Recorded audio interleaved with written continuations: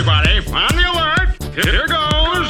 This is a My Talk Dirt Alert update. A quick look at what's happening in entertainment. So much dirt.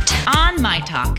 Well, this is going to be juicy. Lady Gaga, Harry Styles, and Serena Williams are set to host the 2019 Met Gala, and the theme for next May's event will be Camp. Notes on Fashion, which is a play on Susan Sontag's 1964 essay Notes on Camp, and her work launched the term, referring to a love of exaggeration and a combination of high art and pop culture into the mainstream. I love this theme, Harry Styles. He's going to be wearing the best Gucci suit the best ever. Gucci. He looks gorgeous. The whole camp. Oh, this has got so Lady many ways. Gaga. And it could go wrong and right in so many ways. That'll be fantastic. Again, that's going to be happening next May, the Met Gala. And if you're a U.S. veteran or a current active duty service member, you can check out Ryan Gosling's new Neil Armstrong movie First Man for free this week. Free tickets are going to be offered at more than 500 Regal theaters across the country. And this Thursday, the first 25 service members per location with a valid ID can get the ticket for the preview screening for free. And Neil Armstrong's son said that they wanted to honor the military service members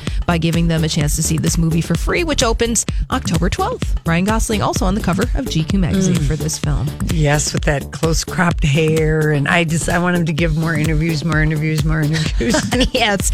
And finally, after a brief hiatus, Kylie Jenner is back to plumping her lips. After announcing that she had stopped using lip fillers in July, Kylie took to social media today to give her dermatologist a shout out for a late night lip touch up. And here's hoping that Jenner addresses this decision on her forthcoming video about her lip filler journey. We have yet to see that promise fulfilled. Oh, jeez. Her mom, Kris Jenner, old Lucifer's homegirl, did the statistics on it, and they're like, Kylie, you sell more lip kits when your lips are full. Yeah, exactly. Because people think they're not fake lips, but they are your lipstick. I can just hear it.